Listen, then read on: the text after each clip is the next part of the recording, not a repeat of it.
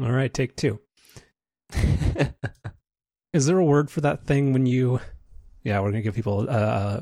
open the kimono a little bit and let people know that we're doing this for a second time. But this just happened. What is there a word for the thing when you open up in a bot? God damn it. We're going to do it a third time? We are, because we don't like swears on this show. Well, we'll make an exception here. Is there a word for that thing when you take an open bottle of wine out of the fridge and you're like, there's barely a glass left in here, and you start to pour it and you realize that is very much not the case?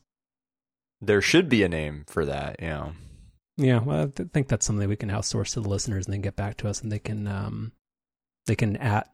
What's your Twitter thing? Do you use my Twitter? Have you ever tweeted? Use what?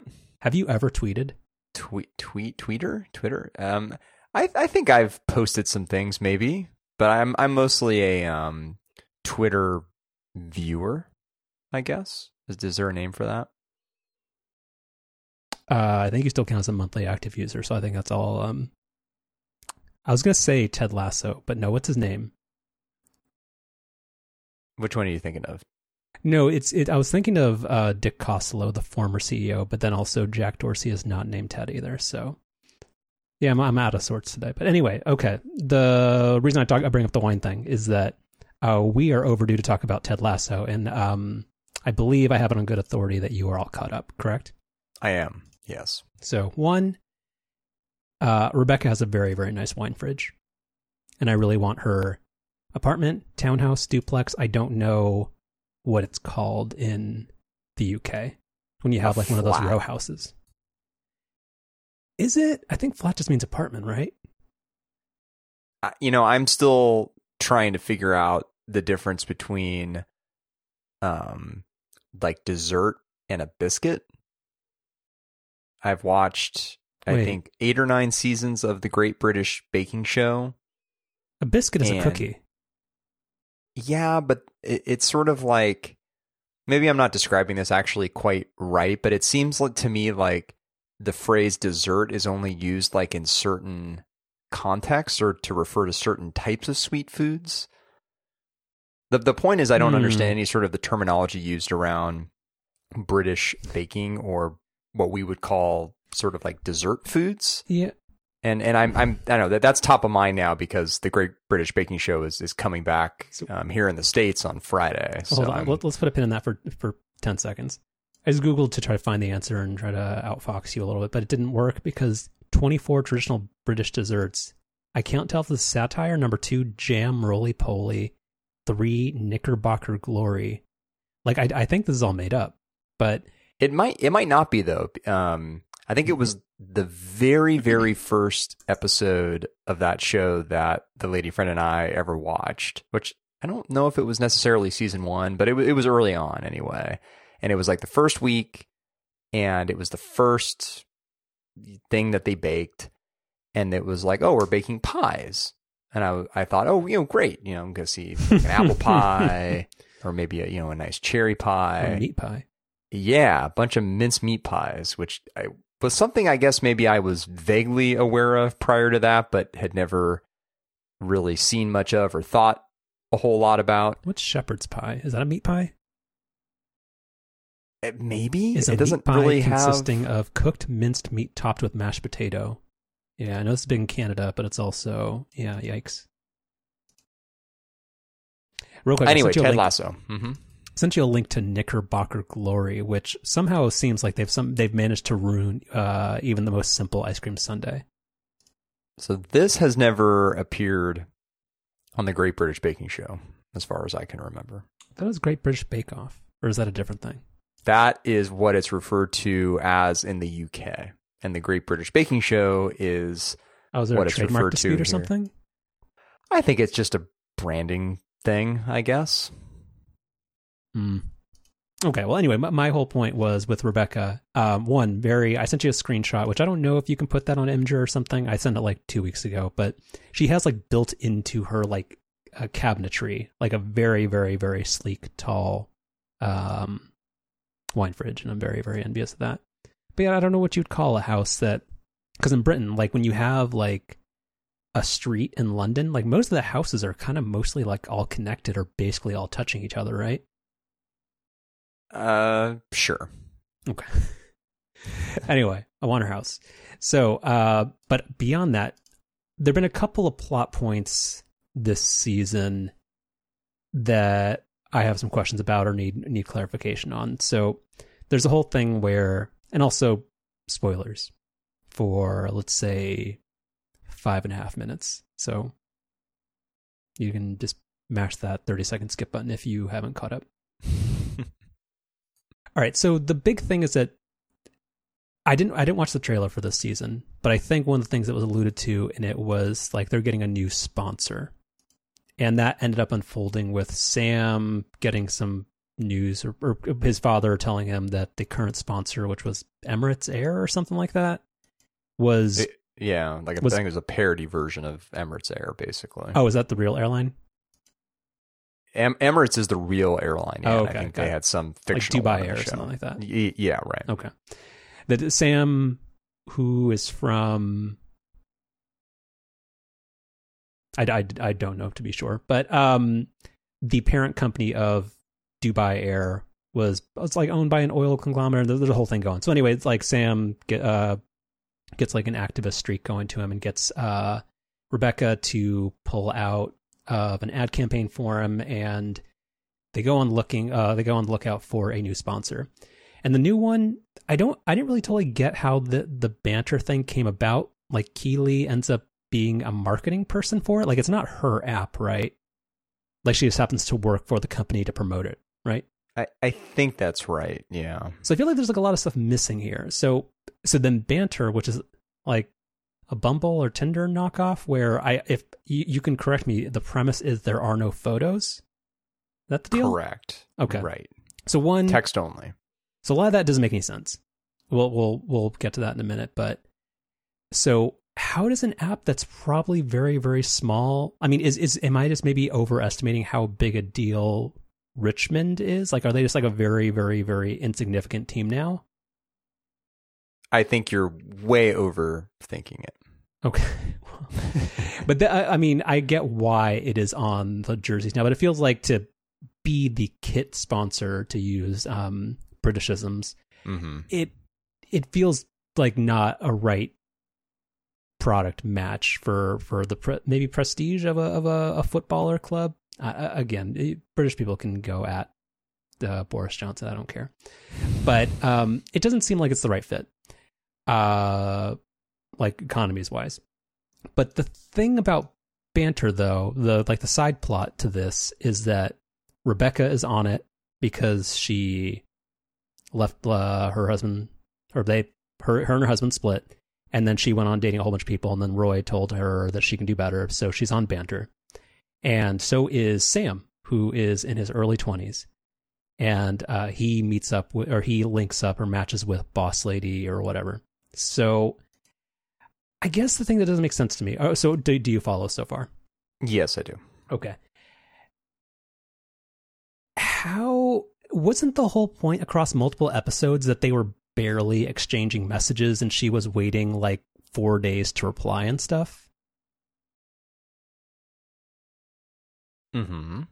So how does that, I guess I don't see the whole, like the build up to how they meet. Like, just like there's so much stuff that was left on the table with that storyline that just doesn't make sense to me. And also the app itself just doesn't seem like it would resonate with anybody, like that somebody like Rebecca would ever meet up with somebody that they never share a photo with. Like that, yeah, a lot of it just doesn't make any sense. So, it feels like you're trying to maybe ascribe too much to this show, or trying to make this show like more than what it's intending to be. Like they're like, I mean, they're, and it's like, so I think maybe we've even touched about this on the show before, where like there's different types of TV, right? And this is like no value judgment at all, because, you know, I think each type of TV that I'm about to list here has, you know, value and context where it's maybe what you want to be watching. But, you know, there's sort of like the saw this phrase recently, like snackable type TV. Well, people use that to describe Discovery Plus. No, I mean, yeah, that's exactly right. Well, and they also less charitable. Well, never mind. There's less charitable ways of putting that as well. Like, yes, like stuff you can have sort of on in the background. And then there'd be other types of shows that are sort of like maybe like a step up from those, not in terms of necessarily quality, but just in terms of like maybe like it's not a type of show you could really have on in the background. It'd be a show that you maybe do have to pay a little bit more attention to, be a little bit more plugged into. And I feel like maybe that's sort of where like a Ted Lasso would land at sort of like whatever upper bound of quality that style of show could have, because it's a very good show. And then you have, you know, your thinking shows, right? Like your Better Call Sauls and your Losts and like whatever else. Like oh, you're gonna. But again, like I'm separating out like quality from just like style of show. Where like this thinking style show, Lost would be probably at the lower end of like the quality spectrum there, and then of course like Better Call Saul's would be 10 out of 10 there. So like anyway, so I guess what I'm saying is that like Ted Lasso's it's not intended to be this like super plot driven, like, you know, intricate show. It's meant to be a comedy, but like a, I don't know, sophisticated comedy or a smart comedy. That I entirely get. I feel like it's supposed to be maybe one step above like an Office or a Parks and Rec. Exactly. Like where it's less, it's still kind of fast paced, quippy stuff, but it's not. I feel like it kind of straddles the line with like what people used to call dramedies, where it's not like a full hour, but there's more plot to it, and it's maybe less episodic. Like where the Parks and Rec, like for the most part, your conflict was one and done in a single episode. Where a dramedy, even though this is a half hour, is much more. There's an arc that happens over the course of a season, and there's more interconnection between episodes, but it's still a comedy. Correct. I absolutely take your point. I'm just saying that this one particular like plot line is just not very good or interesting. Like I love Sam, I love Rebecca, and I think like that actual like them somehow ending up dating or that like interplay is actually very interesting. I just feel like the whole banter concept and a lot of what Keeley does is just not well constructed in a show that most of it is well constructed. I don't know. That's my point. Where very little of that whole arc makes any sense. I agree with that, and I think that this isn't even the only example in this season. The first example, I think, comes in the very first episode, where I've really enjoyed the story arc with the psychologist, Doc, as Ted affectionately refers to her. I've liked her character, and I liked the storyline that she's been a part of. But the way that she was brought onto the show with like the dog being killed in the penalty kick, like that was really silly and dumb. And I didn't really like that. Like I wish there was a better way to have gotten her onto the show. Well, I also don't like that they sometimes make Danny Rojas too simplistic a character. Right. I think it's one of the most fun where Sam's getting a ton of depth, but a lot of the other ones don't. Right. Yeah. So anyway, like I mean, like so that's entirely fair. I just again, it's bothered me so much that banter makes no sense. But real quick, sorry, do you have anything else on that? Well, not on that point, but I do have sort of a bone to pick with this season. Deal, go for it. And this comes with the sort of caveat that I've actually really, really liked this season and continue to super enjoy the show. But the thing that really kind of bummed me out most recently is that how many episodes have there been? Have there been 8 now? How many real episodes have there been? Well, we can maybe get to that. Well, that actually is partially what I'm about to talk about. But how many total episodes have there been? Let me check. It doesn't really matter. It says 7 or 8, right? The Beard episode was, or the Beard mini movie extra special was episode 9. 9, okay.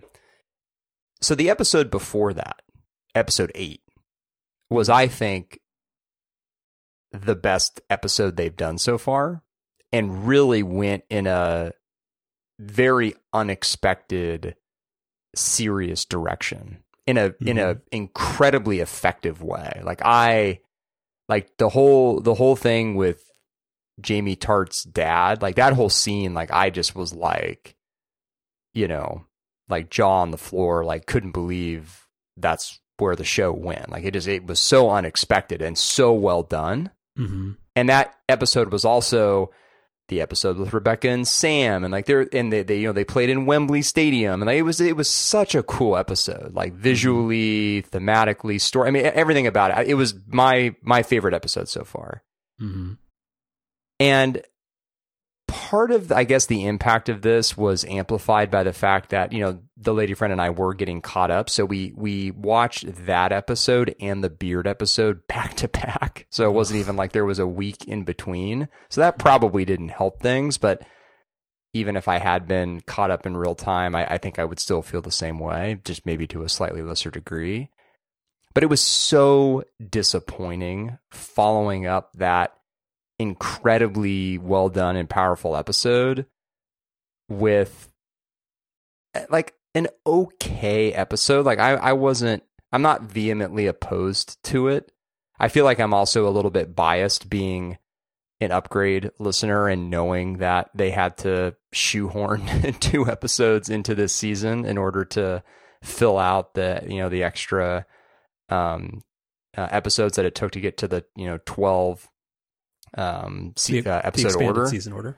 Yeah, but it was so disappointing following that episode with like just a really goofy episode. Like not even necessarily saying if it was good or bad, but it was just goofy, and it felt so weird to really like hit you with a emotional episode and follow that up directly with just something that was just kind of weird. And missed opportunity, I guess, is what I'm saying. Yeah, or maybe like they could have pushed that back an episode for... Right, yeah. Exactly. Like, I'm not opposed to the Beard episode like in concept or that it exists, but yeah, exactly. I think maybe timing-wise, it just was wrong. So I can't really speak to this because I think I told you about this because I didn't want to include any spoilers, but I literally turned it off after 6 minutes.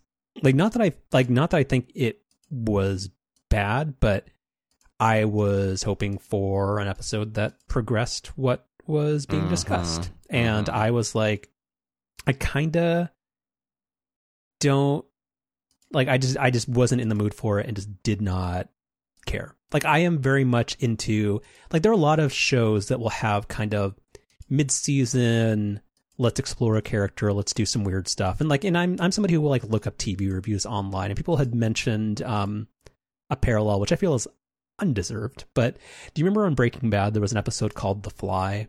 Like it was just Walt and Jesse in a lab, and there's a fly in the like their underground like cook lab thing. Vaguely, yeah. Well, that was kind of it was a weird episode where it didn't really move anything forward, but it was very much like a character development episode, and it was kind of neat. And I think a lot of people over time have learned to revere it or appreciate it. And I just didn't. It just wasn't what I wanted or needed, and I felt like it undercut a lot of what was a pretty powerful and impactful episode. And like that's kind of one of the things where before this season, I did the. Well, I did an extra Ryan. What do we ever name your thing about before a season of something that you like comes on, you rewatch the penultimate and then the season finale episode of the prior season? I think where we left that was I tried to call it the Ryan Doctrine. Well, that was the you buy a phone thing. But then I was reminded that that's already been taken, and then I don't think I came up with anything else. Okay, so anyway, so like, where was I going with this? Wait, what was I talking about? Talk about the morning show? No, well, we're going to get to that. No, what were we just talking about? Which one are you? I spaced out. No, that's For All Mankind. That's the show about space. God damn it, you're the worst. It's supposed to be a no sweary episode. That's why we had to do 3 takes. Just 2. Oh, you better not leave in one of the bad ones. No, so I did the thing. I did an extra where I actually was like, I have the day off. I have a lot of cleaning to do around the apartment. I generally don't ever watch TV without paying attention to it. But I was like, I'll rewatch Ted Lasso while I'm doing a bunch of chores, and I'll kind of just I'll float in and out, and I'll still be able to hear it, but I'm not sitting down watching it. But the best part about the season finale of the first season is that you get a real human connection between Ted and Jamie, where you do in that the season finale of season 1, you get to see that Jamie's dad's a real piece of shit. And actually, one other detail that I forgot about episode 8, the one that you mentioned being very good, was that it had and do you remember the scene in the locker room where Sam gets a call from his father and on his iPhone, because of course it's an iPhone, when it rings, the caller ID says dad. And then when Jamie gets a call from his dad asking for nice tickets to the game against Manchester, it has a dad in quotes. And there were just a lot of nice touches in that episode that I really liked. And that's, again, just why I didn't care for or feel it was a poor placement to have kind of just a quirky, weird episode about a character that I'm not I like Beard, but I also don't really lukewarm on it. I think maybe a summary we could both agree on is that it's a bit of an uneven show. It has really, really good moments, and it has which are the majority of moments on the show, but it has a couple of moments or a couple of story plots that could be a bit better, and I would also say just a little bit less, to use the same phrase I used earlier, goofy. I think the dog thing at the very beginning of the season was goofy and dumb, and I think the Beard episode was kind of silly and not necessary. Go ahead. Yes, I think that's sort of maybe where we land on the show, especially for season 2. A lot of good stuff, but it's got a couple things that you'd want to change. Yeah. But to round this out, one thing that this was not a spoiler, but a joke that I wanted to discuss, but you were not caught up on, so I believe now is the only opportune time to do it. I think it was episodes, the one right before the Manchester episode, where Ted goes to visit. Does she have an actual name, Doc? Well, I couldn't think of it earlier because Ted always just refers to her as Doc. I'm sure Rebecca introduced her at one point or something with an actual name, but he goes to her house after she is hospitalized due to a bicycle accident or whatever, and then she offers him water, and then Ted Lasso goes with she asks him I don't think she said still or sparkling. But I don't think she did. You wish that she did, but I don't think she did. But she said something where there was implication of, would you like regular water or bubbly water or whatever? And then he says, no, quote, oh yeah, no, I like my water like Kyrie Irving likes his earth, flat. Flat. And I was like, right. that was a pretty good joke. And it took a lot of self-control and restraint to not spoil that and send that. So, pretty good.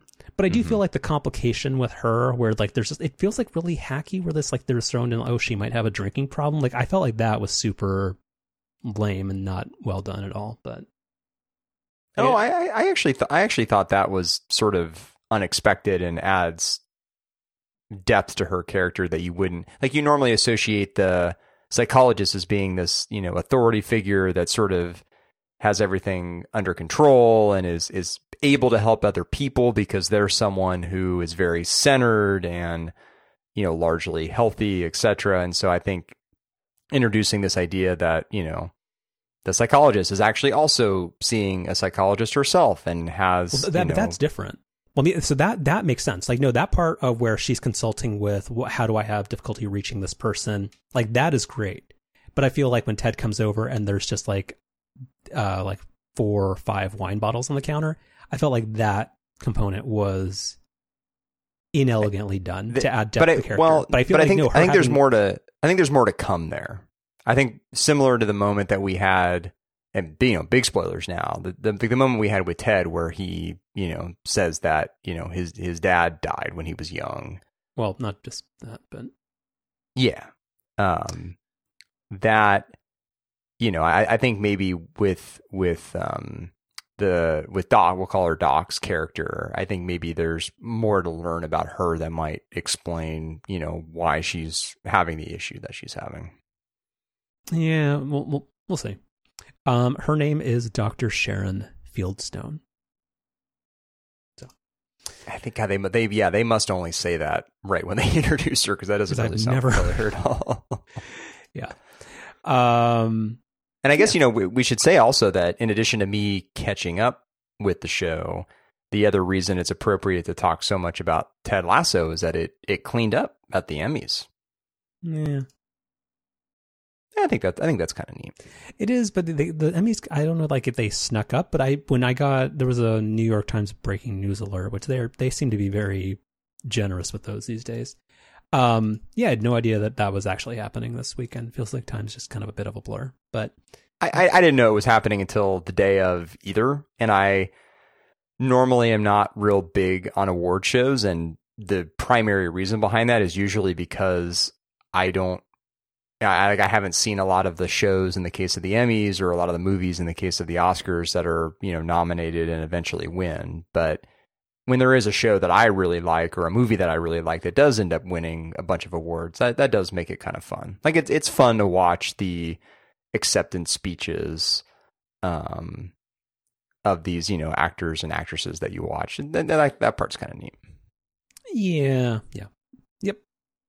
Although there was a lot of questionable stuff that happened with the Golden Globes. People tried to get on Jason Sudeikis' case for accepting an award over Zoom and a hoodie. So anyway. Well, was it that was like he was like actively filming season 2, wasn't he, at the time? Yeah, but people tried to cancel him over it. So it was a day on Twitter. He seems like a good dude. He does. Yeah. Don't cancel Jason Sudeikis. Correct. And then one last thing before we get into real business. Last week we talked about a new emerging subscription, a vital subscription offering from the Roomba Corporation. Oh, Roomba Plus? It was iRobot Select, which was right.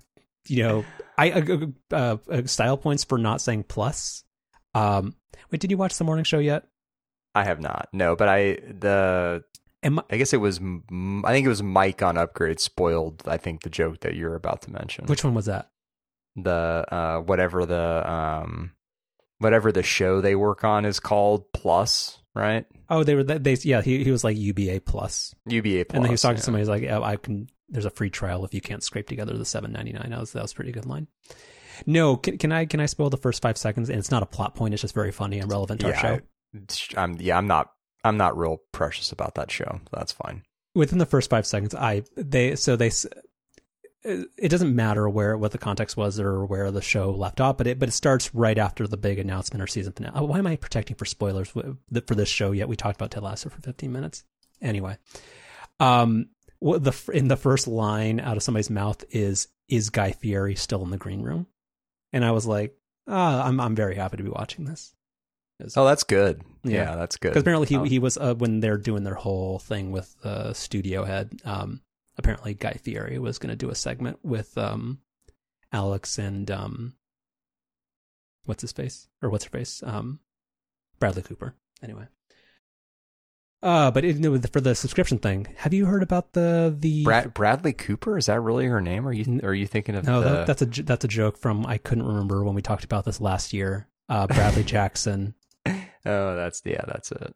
I thought her name was Brenda. You said it was Bradley, and I made the word association because my brain doesn't work at full speed anymore. To be honest, I was about a half a second from just not even picking up on that because I'm so bad with actually both real names and character names that I kind of was like nodding like, oh yeah, we have Bradley Cooper. And then it takes me meeting. Like, wait, no, that's not right. It takes me meeting somebody 4.5 times to remember their name. It's not very good. Oh man. Yeah. Anyway, but important subscription news business, and then we'll get to actual business. So I'll send you a link. So this is a regional specialty. Yeah. I feel like do you know people in Arizona? I think you might. So this, I don't know. I have some family in Arizona. Yeah. So you might have a reason to go to Tucson. And because that is the only area in the United States where you can beta test.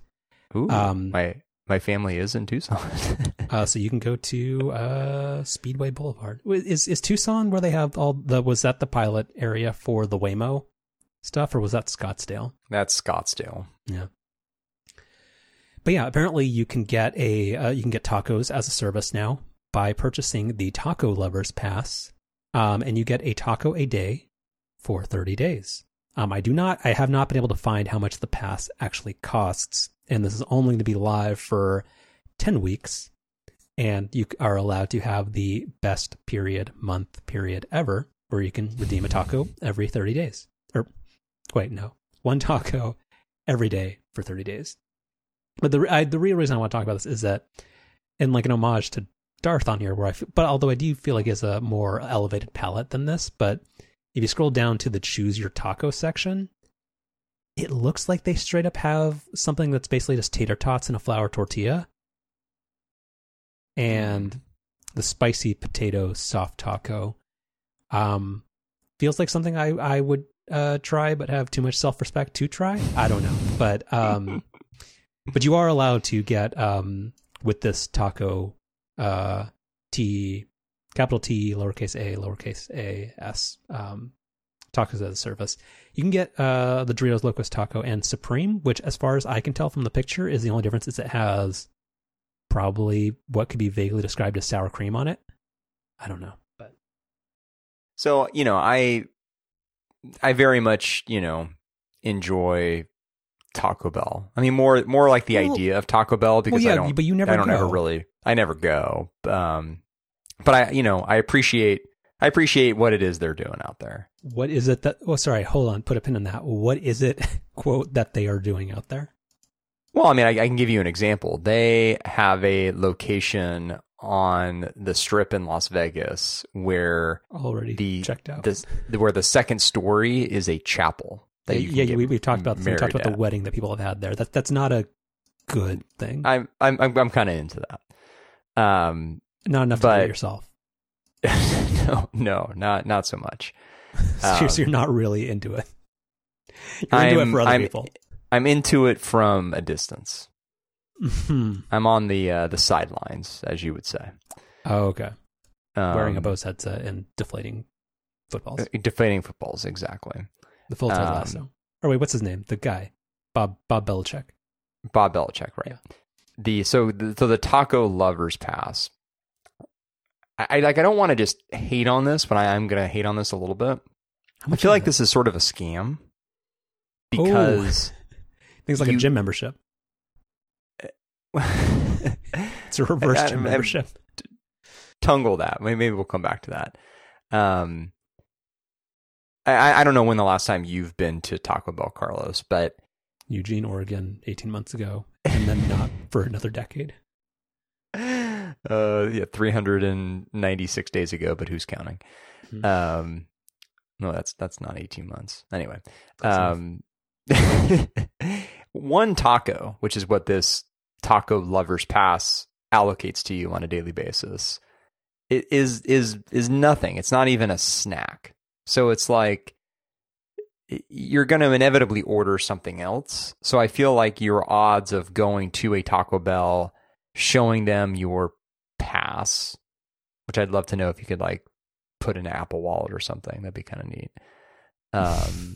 And walking out of there having not spent any money seems very unlikely to me, because if you buy one crunchy taco or one soft taco Supreme trademark, I just don't think that's going to be enough food to, again, even count as a snack. Yeah, I mean, that's fair. But conversely, you can also have like the Tacolicious experience where you can similarly get something that doesn't fill you up that costs $16 for... Yeah, Tacolicious is very expensive. It's very good, but it's very expensive. There's no way to go out there without spending at least $35 as an individual. You're not wrong. Yeah, you're not wrong. So According to reddit.com/r/Taco Bell, the tacos lever pass ? How much for a subscription ? It depends on location. It was $10. I don't know how much does a basic minimum viable taco at Taco Bell cost just off menu? I think it's like $2 probably. I don't even think it's even that much. No, there's no way it starts with a 1. I think so. Well, I feel like Taco Bell is one of those things where it's because it's a Yum Brands property, and it's kind of like the KFC syndrome where they try to give you a box of just shit. Like they don't, because KFC is famous for they made a thing called Famous Bowls. Oh, yeah, I remember those, yeah. Where that was basically it was like all their terrible side dishes and like the parts of the chicken that nobody wanted, and they just mashed it together in this disgusting thing that's kind of like it's kind of like if you just take Congress and you put it into a styrofoam. That is what the KFC Famous Bowl was. You hear that, Mitch McConnell? So anyway, so that's where like Taco Bell, I think they have a thing where they like the whole point is that you just go and you order like the combo thing, and it's like a $6 box, and you get like 3 hard shell tacos and a Crunch Wrap Supreme and I'm very judgy about Taco Bell. There are better like options. these. Just go to McDonald's. I mean, like McDonald's is fine, but at least it's allegedly food. I like these episodes where you've poured yourself a slightly too large glass of wine. You're a little punchy. No, I have again, that bottle, that glass of wine was maybe 1 3/4 of a normal pour, and I've consumed 15% of that. So it's not that, it's more the fact that I just came off a run and I'm very tired. Anyway, so this, I think this is fun, but also Taco Bell always feel like the one thing I dislike about their whole deal, it's like them and T-Mobile. They're very big into sponsoring sports events, and there's always the whole dumb steal a base, steal a taco, or there's always there's 2 times a year that for some reason you can go to a Taco Bell between 4 to 6 p.m. on a fucking Wednesday, depending on participation, and you can get like a free taco for some reason. And I never understand why, and it just feels lame. I don't know. Have you ever participated in one of those? Because there's always like, hey, the Warriors won, go get a free taco. I don't. It seems like something you might do. No offense to you, but it feels like for the whimsy of it, you might just do it for the experience. Because you're a Disney guy. You're all about the experiences. You're not. You continue to be not wrong. I think 1 year for the World Series, so the steal a base, steal a taco thing, I may have gone to my local Taco Bell establishment. You went to Target and you went to the Novato or Taco Bell before getting the freeway. Well, this would have been still in my San Francisco days, so this might have been but that's the Taco Bell KFC on combo. Lombard, which is no longer there. R.I.P. Oh, it's a poke bowl place, probably. I think it's one of those locations. There's those locations. We had these even in the town that we grew up in too, where like it's the locations that like changes every 8 to 16 months. And that Taco Bell location is one of those spots where ever since that Taco Bell left, it's been like 3 or 4 other things. Can we? Oh, in my private channel of stuff when we don't have anything to talk about, we need to tangle that for another week. Where haunted restaurant addresses is a thing that, there's some meat on that bone. Yeah, I feel like unlike a Taco Bell taco. Yeah, I feel like restaurants of all types would but specifically in that San Francisco. Category. Well, yeah. Okay, well, we'll talk about it another day, but also a quick thing for Bay Area people is that San Francisco is home to the combo Yum Brands stores, where most of the Taco Bells in San Francisco are also hybrid KFC Taco Bells. We don't have Kintaco Huts, which is what they have out in like Oklahoma and in the Midwest, where they have all 3 of the Yum Brands properties, where you have Pizza Hut, Taco Bell, and KFC under one roof, or hut, if you will. Are there any Pizza Huts in San Francisco? I don't know if Pizza Hut is the well, no, there isn't. Ooh, I know this.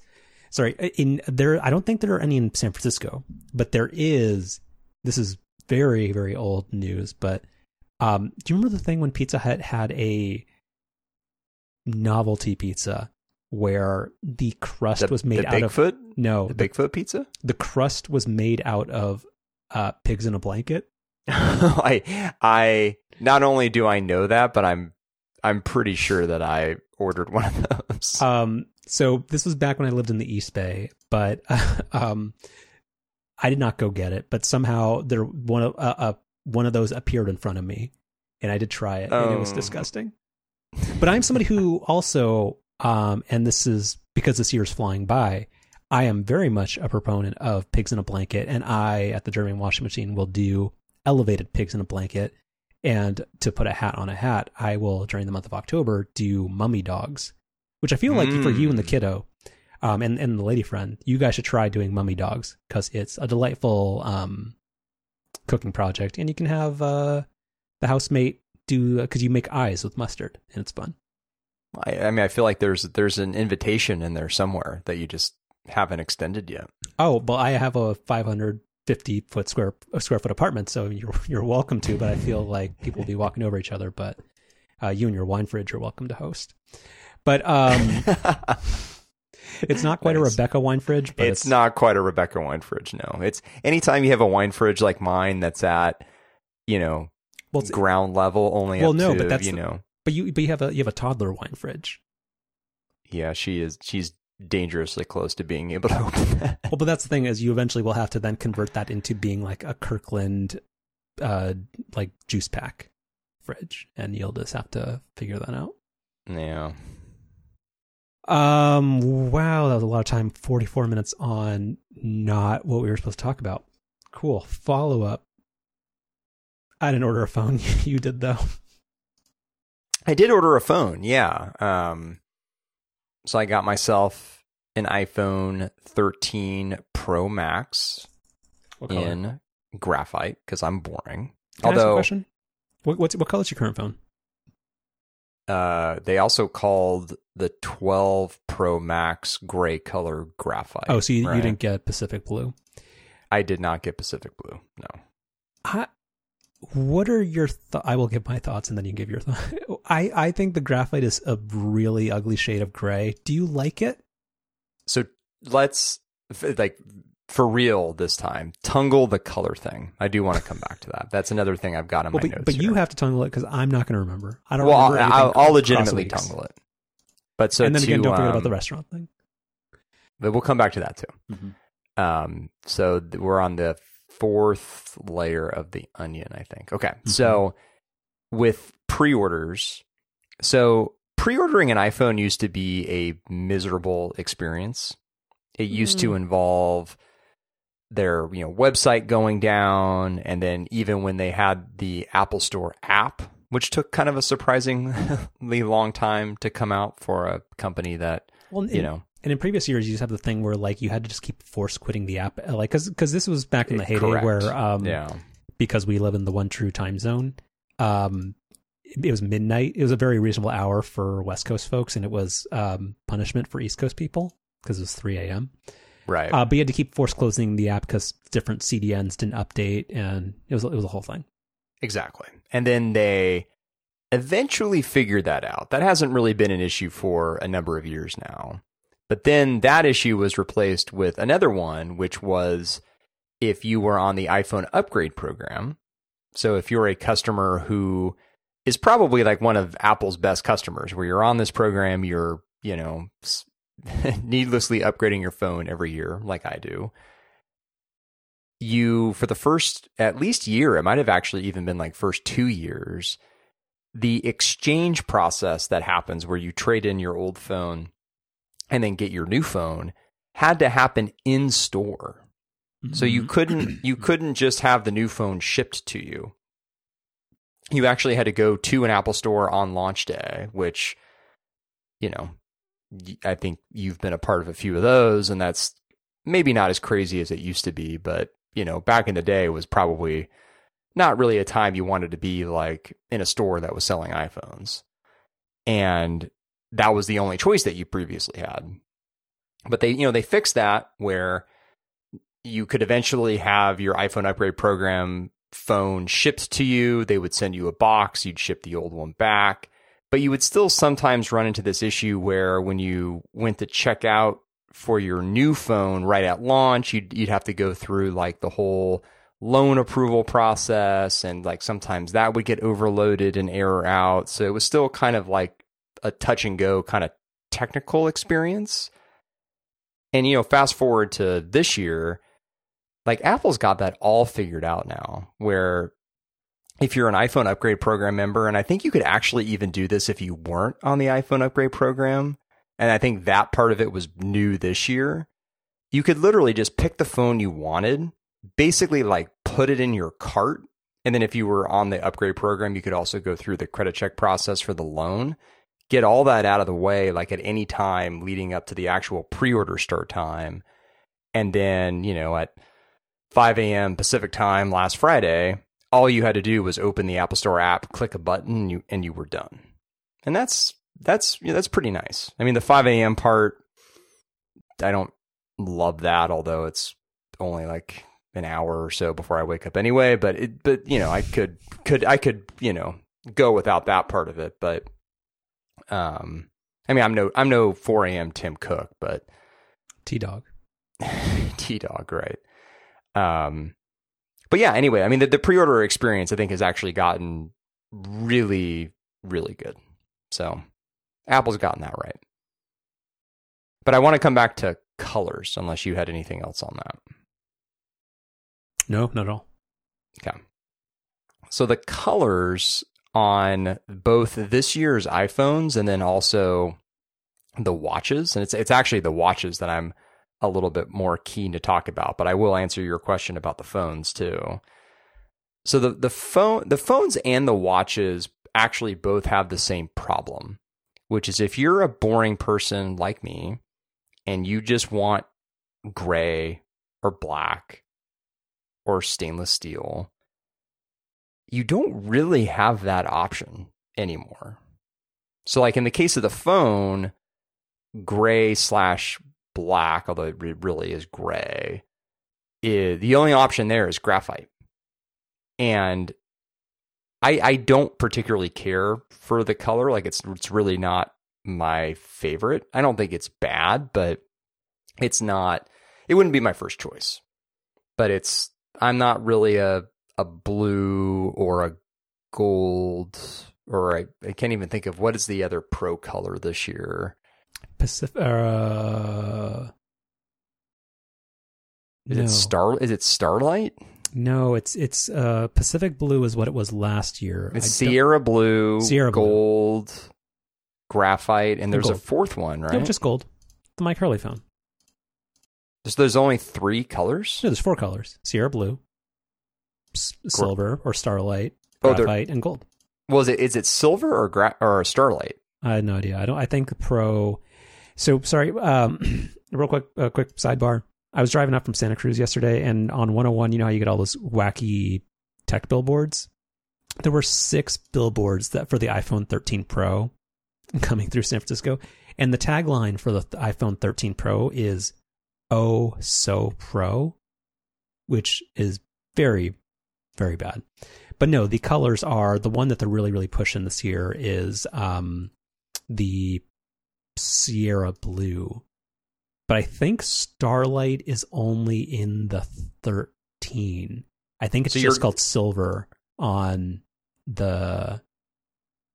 Yeah, so I'm on the product page. It's Sierra Blue, silver, gold, or graphite. It's only the 13 that gets the funky color names. So you're right. Yeah. So you can just get a regular silver phone, at least if you get a 13 Pro. So I got graphite. It's not my favorite, but it's fine. But the real reason I wanted to come back to colors is it's really starting to dawn on me that I'm going to have kind of an issue with the Series 7. And I think we touched on this last week, but reading some more articles about the Series 7 and listening to some podcasts has like really highlighted this, which is as a aluminum sports, or well, it used to be called the sport version or edition or whatever, but as an aluminum Apple Watch buyer, I've always just gotten like the space gray, and I've always been perfectly content with the, aluminum finish. Like that's fine. But space gray is gone, and there's also no just like regular black or gray option.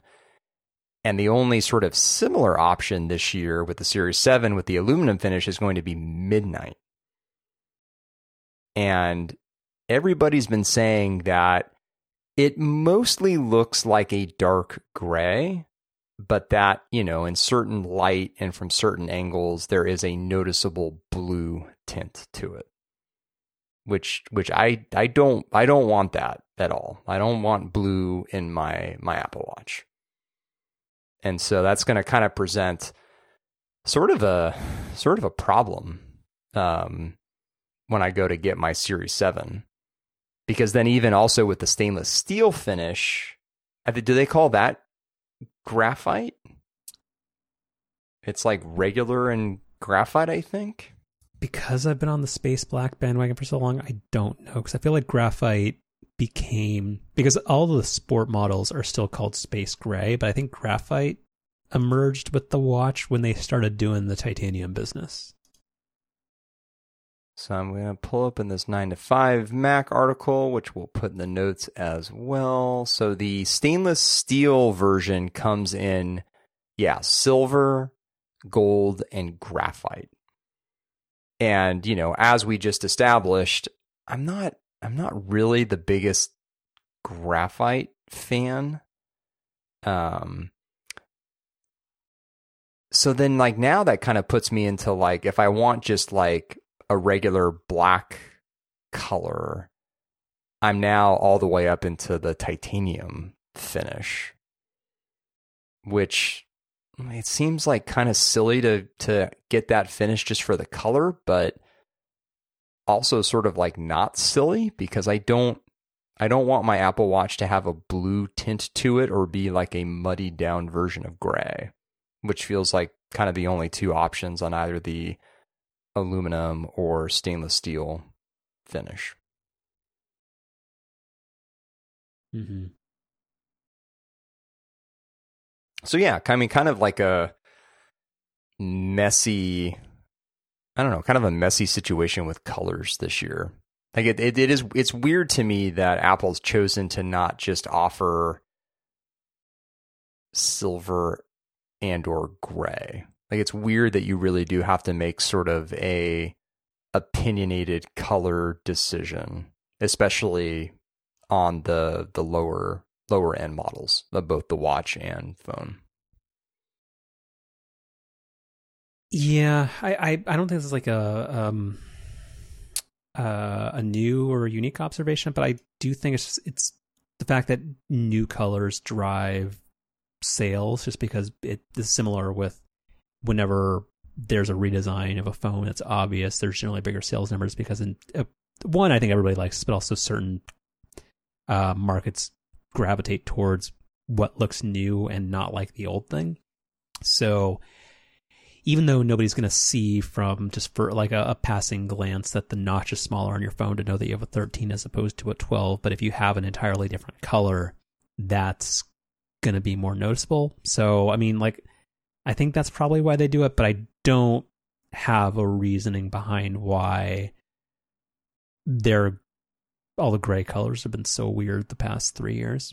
And there's just so much overlap and just weird mixing. Like, I know Apple always is messing with new materials, but yeah. And I'm also very sad that I think there's no configurator yet, but I don't think the Series 7 comes in steel space black anymore.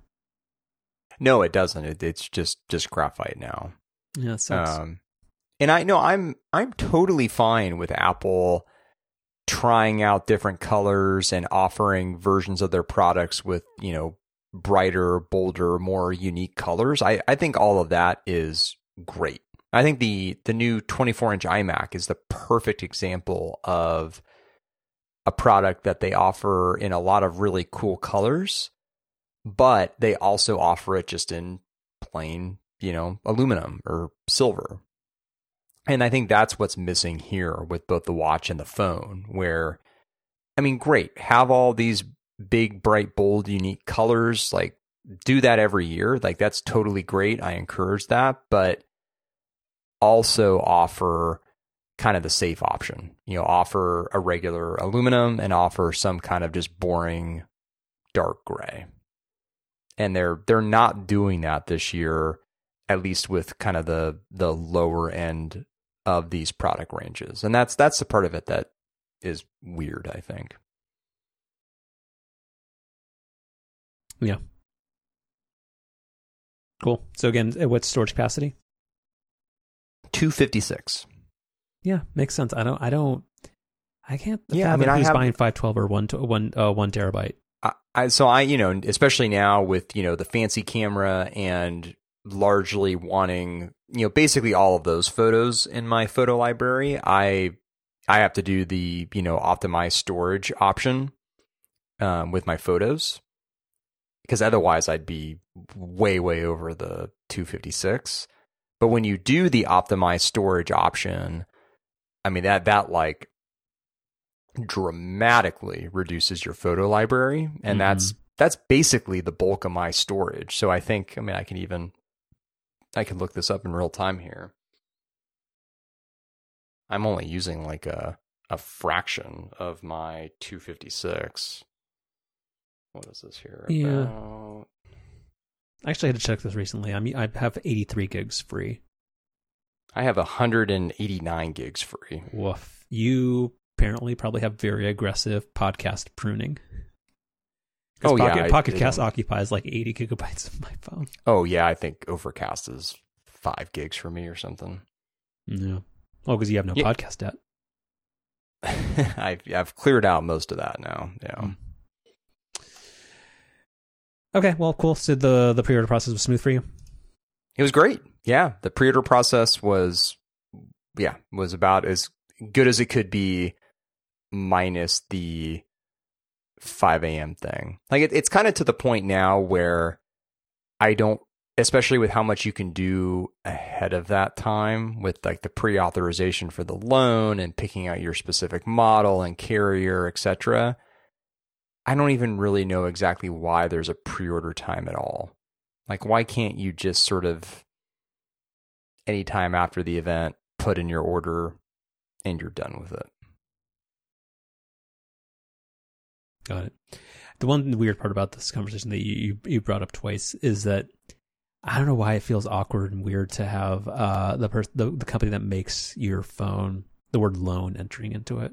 I don't know why that level always makes me feel icky from Apple. I don't know. It's kind of a weird structure. I don't even think of it as a loan. I just think of it as like it's a subscription. That's how I think of it. I think even in probably like my Quicken budget, I think I literally even call my iPhone payment a subscription, because I think that's what it is. It's just this fixed monthly thing that I pay. Yeah, but even in Apple's marketing, it literally says like, hey, like I think you posted a screenshot of the Apple Store app explaining how to make the process go, and like step 4 was get qualified for your loan. Now it's got to be marketing needs to get on that and find a euphemism for that sounds less financial servicey. But isn't that I mean, that's sort of like there's always been that part to phones, right? Where it used to be getting qualified for a service contract, and then you get the phone like at a subsidy, and then now it's like that's largely gone away, and then now you're getting a loan for the full price of the phone. Yeah, I mean, kind of, or yeah. All right, and then in terms of reviews, because it's already an hour. I haven't looked too closely at this, but the takeaways, it seems like the one follow-up to last week, there was some hubbub about whether they'd hit a wall with processor power improvements, and apparently this one is maybe 10% faster, whatever. But apparently the battery life gains for this generation are real, which seems like a cool upgrade, and it seems like the adaptive refresh rate up to 120 hertz is a nice improvement, but also not critical. Yeah, it's fine. It seems like very, very, very, very much an S here. Yeah, very incremental for sure. Yeah. All right. Couple, I feel like Lost Carryover is probably going to get kicked down the road another week. Yeah. Oh, actually, we already tackled Ted Lasso. I have not installed and probably will not install iOS 15 for a few weeks. But you are very much a live on the edge and Carpe Diem and Drake YOLO and the whatnot. So yeah, you're probably on iOS 15 on all your devices now. I am. That's right. How's life in the future? Life in the future is good. Although I guess we could start the conversation by pointing out that it's actually easier than ever to not live in the future because Apple's doing something a little bit different with iOS 15, where it basically shows up as sort of like an optional update. So like when you go to software update, you're not just presented with iOS 15 and an update now button. Instead, at the top, it says, hey, your phone's up to date on whatever we're up to 14.8 or whatever it was.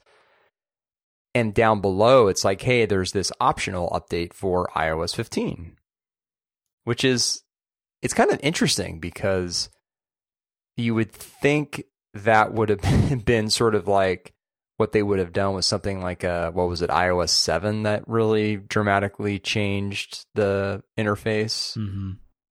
And like iOS 15 is one of those updates that you could sort of install on somebody's phone, and it would probably take them some number of weeks, if not longer, to even know that their phone was updated. But they've chosen to kind of take this more cautious view. But anyway, it's nice. Like, I mean, I've had it on my iPad the whole summer, which we've talked about. And on the phone. Wait, sorry, go back. I had installed the public beta on my iPad. I think you said on your phone. Okay. I thought I said iPad. I meant to say iPad. And that, the marginally improved multitasking there is nice. Widgets on the home screen is nice. As we typically do, like, to crib a thought from Jason Snell. Like, I thought his takeaway from iOS 15 and specifically iPad OS 15 is really good, which is Apple's really done the bare minimum here.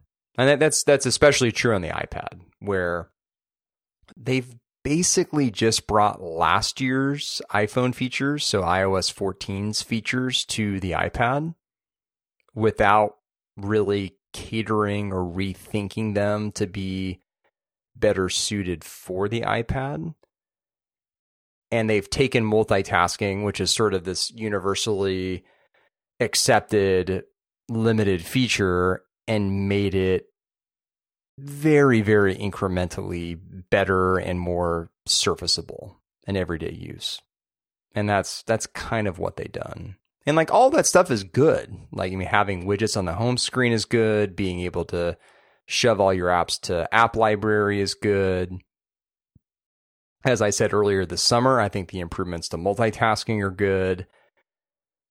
But it really is sort of like the bare minimum. And on the phone, I can't even, like, in the 3 days I've had iOS 15 on my phone now, other than my Safari address bar being at the bottom. You didn't just immediately switch it back? I'm going to try to leave it at the bottom, I think, because you're a Mac person, so maybe. Well, yeah, as a big ass phone user, it is kind of nice to have that at the bottom. My biggest issue is that it makes switching between devices weird. Like, it's weird to only have one device where my web browser has the address at the bottom and it's at the top on all my other devices. So I'm going to give it a week or two and see if I don't just get used to it. But other than that, I couldn't tell you anything that's different about iOS on my phone. Like, other than that, I'm not even sure I'd be able to tell you whether or not iOS 15 was installed on my phone. Can I ask a question? Do you remember the focus feature, or what is the thing that's called where there were apps that this used to be called Presence in enterprise apps, where it's basically like Do Not Disturb on steroids. Isn't that in iOS 15? Are you excited about that feature? Have you explored that feature? It is on iOS 15.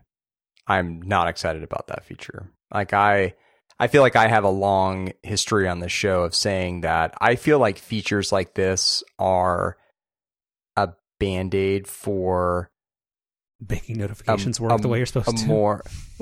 That and sort of just like a more kind of like root behavioral issue that maybe some people have.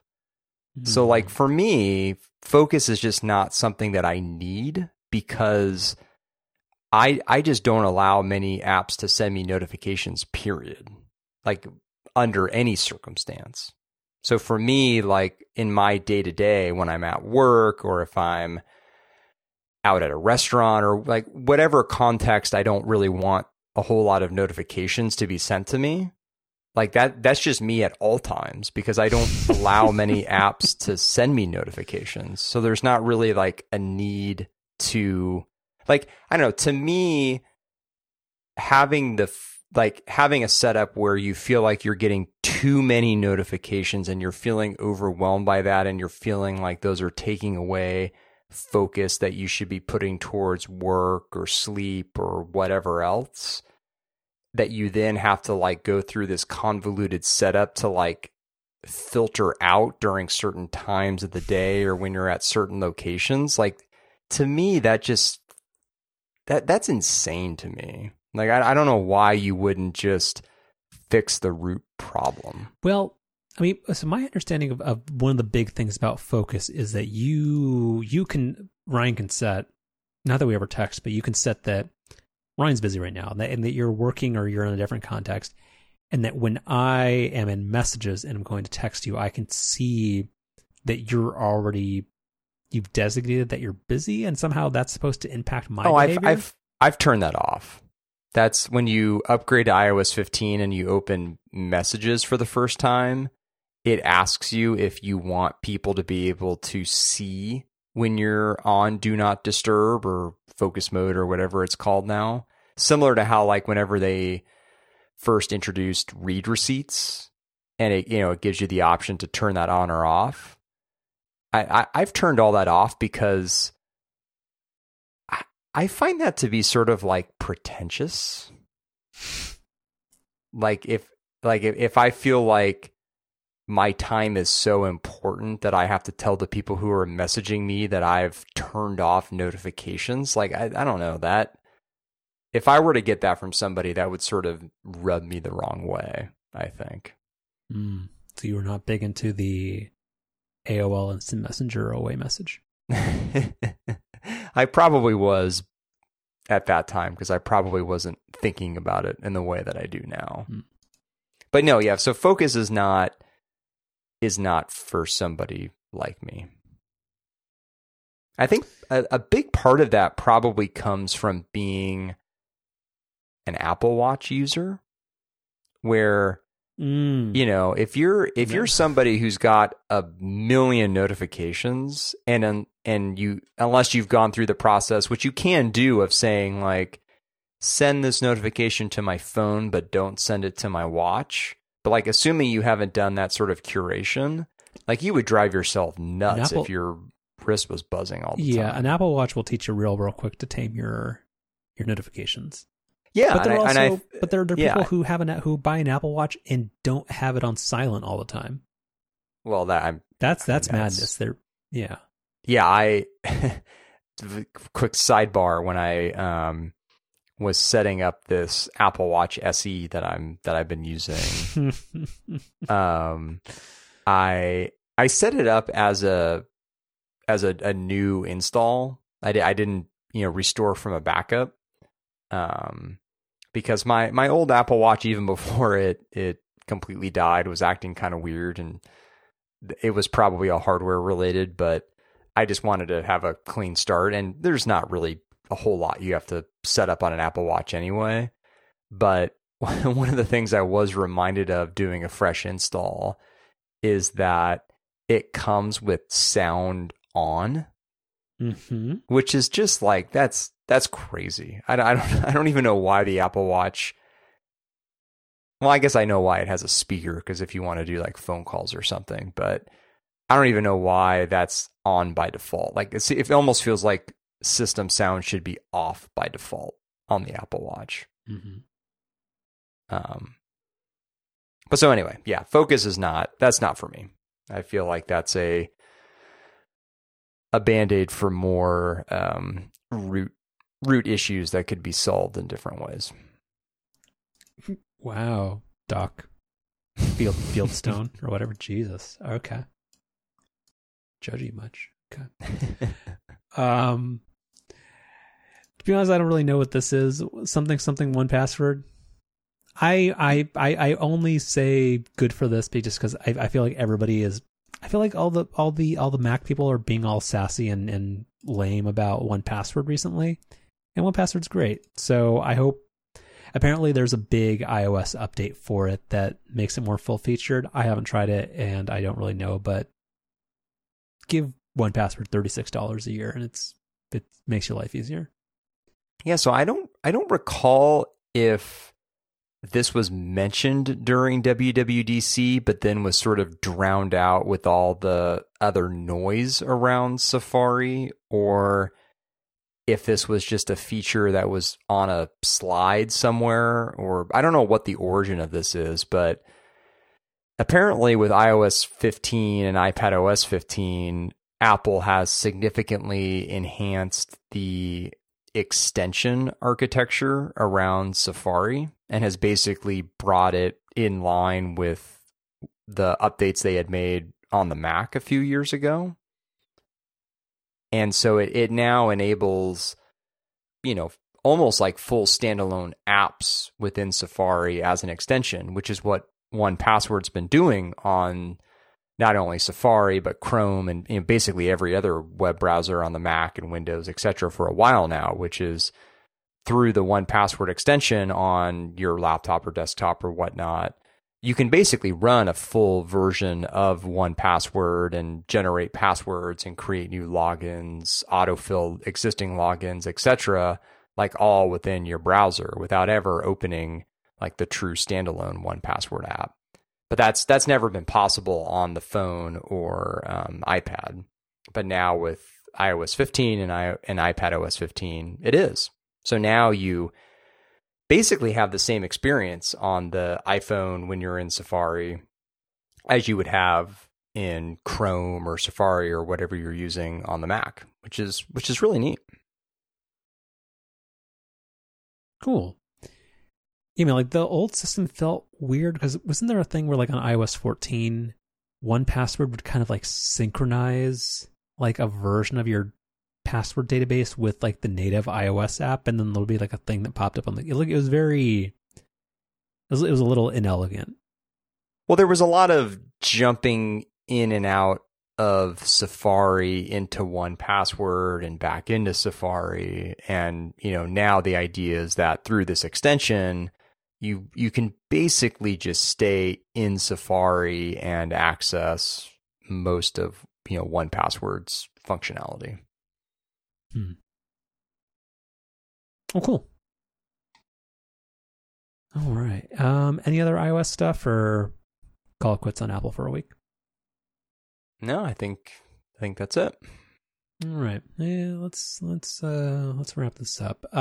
Only other thing is that that I saw this week that was interesting is that apparently there are new Kindles that just came out, which are, unfortunately, it's the entry-level models, which are called the Paperwhite. But yeah, I'm sorry. I sent you a bunch of excited responses thinking that this is what you wanted, but did you? My Slack has a bug right now where it doesn't ever alert me if somebody replies to a thread, and it's a very frustrating bug. Oh yeah, You're very sent good at the thread replies. That's probably a I use Slack a lot at work, let's say. I sent you a Verge article, which we'll put in the notes, and I thought I did like USB-C is like right in the headline of this Verge article, so I thought, oh great, Carlos finally has his USB-C Kindle, but it's the crappy one. Well, which they've made Paperwhite one better, yeah, but it's not the Oasis, right? I mean, how are you going to read on a low end device if like the words on the page don't even count? Okay. I'm joking. But the Paperwhite, it's fine. I like the sleeker design that the Oasis, like I read a lot, and the Oasis is nice. So, but my big complaint about it is that it's a micro USB device, and because like I mean, how big is the market for a $300 e-reader? Probably very small. So I don't know when they're going to update the Oasis, but the fact that the Paperwhite got its first major update in multiple years is interesting and promising, and I'm hoping that it reaches the Oasis sometime soon. Yeah. The USB-C thing is really nice.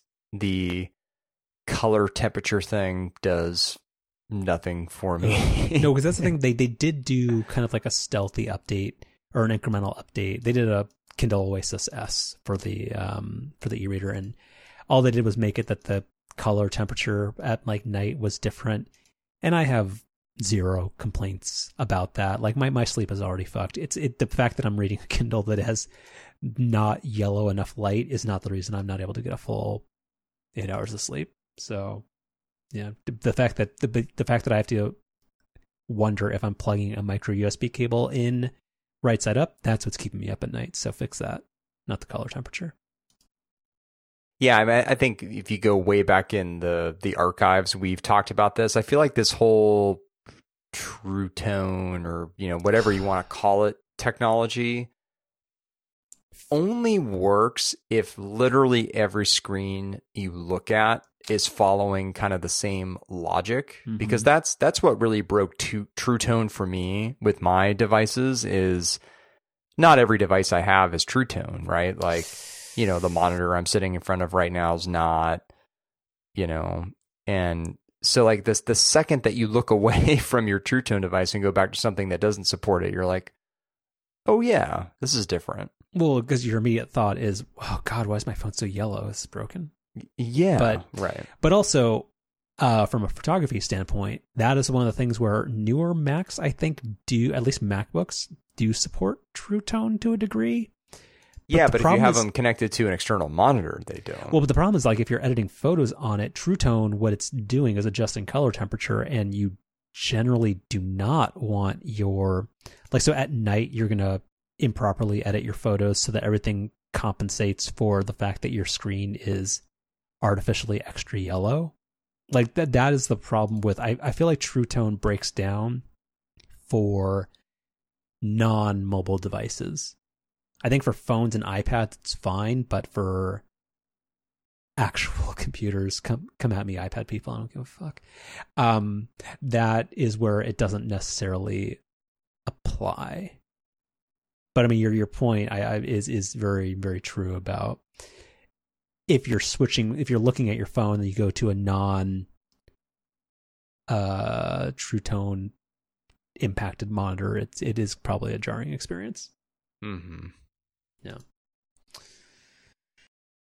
All right, you got anything else pressing, or wrap this up?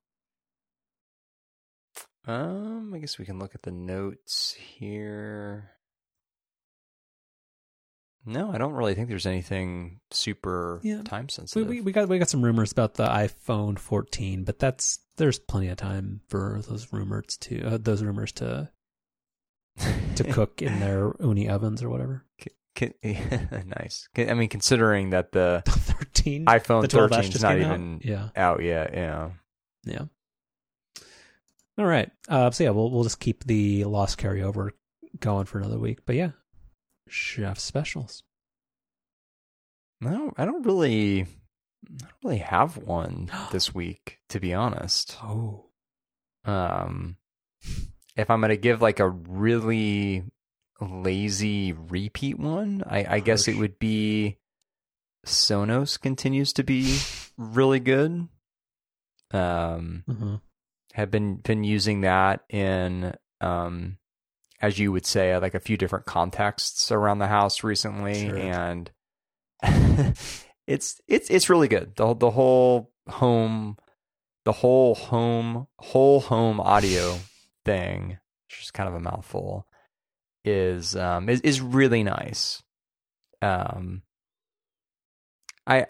not ever like completely blown away by sound quality. I would say even like with my Arc, it sounds good.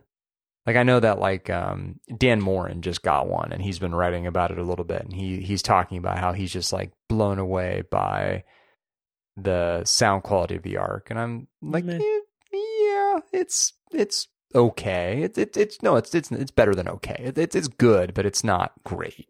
And I think I could probably say that about all of the Sonos stuff I have. But I'm also not somebody who's super picky about sound, and just the convenience and flexibility that Sonos provides it's really nice.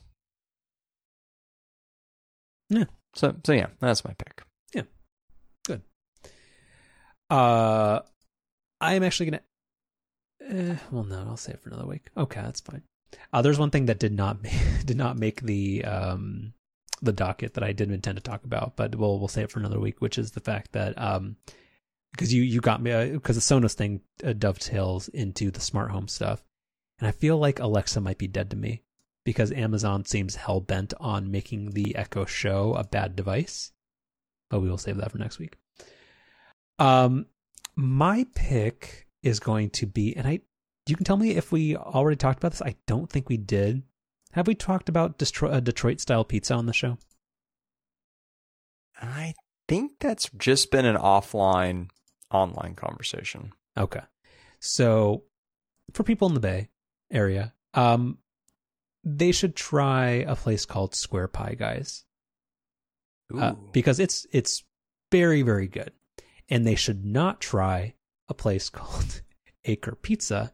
Which used to be, so they're in Sonoma County, they're in Petaluma, there used to be a coffee shop, or a chain of coffee shops called Acre Coffee.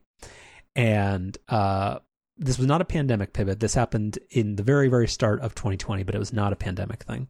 They pivoted to making their coffee shops into Detroit-style pizza shops.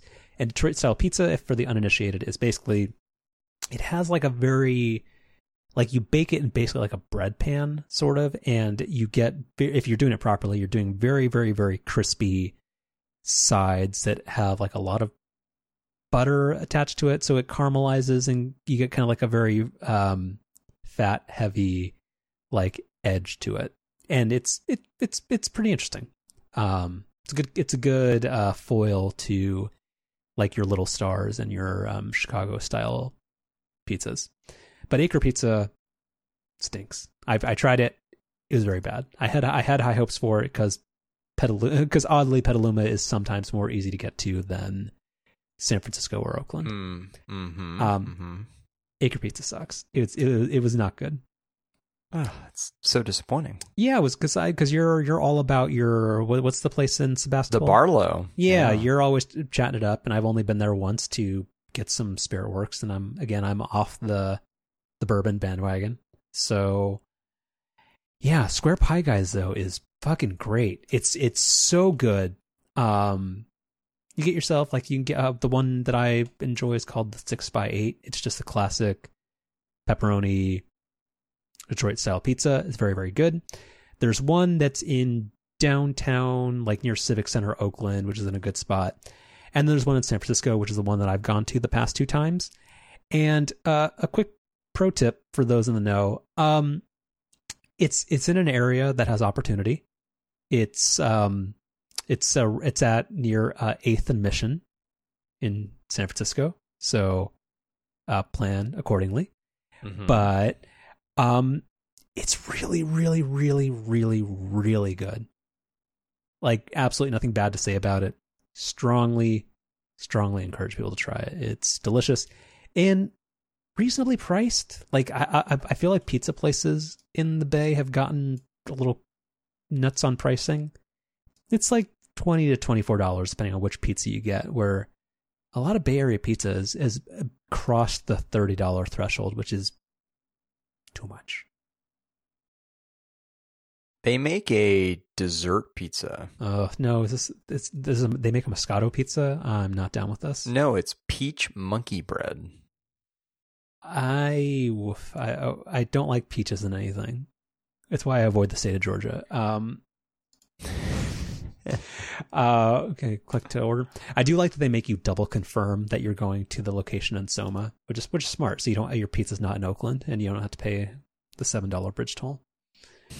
I've been meaning to try the spicy Ellen, but the 6x8 is the really, really good one. I also did try this week on Sunday their cheesy bread, which was also very good, but it's very it's appropriately not nutritious.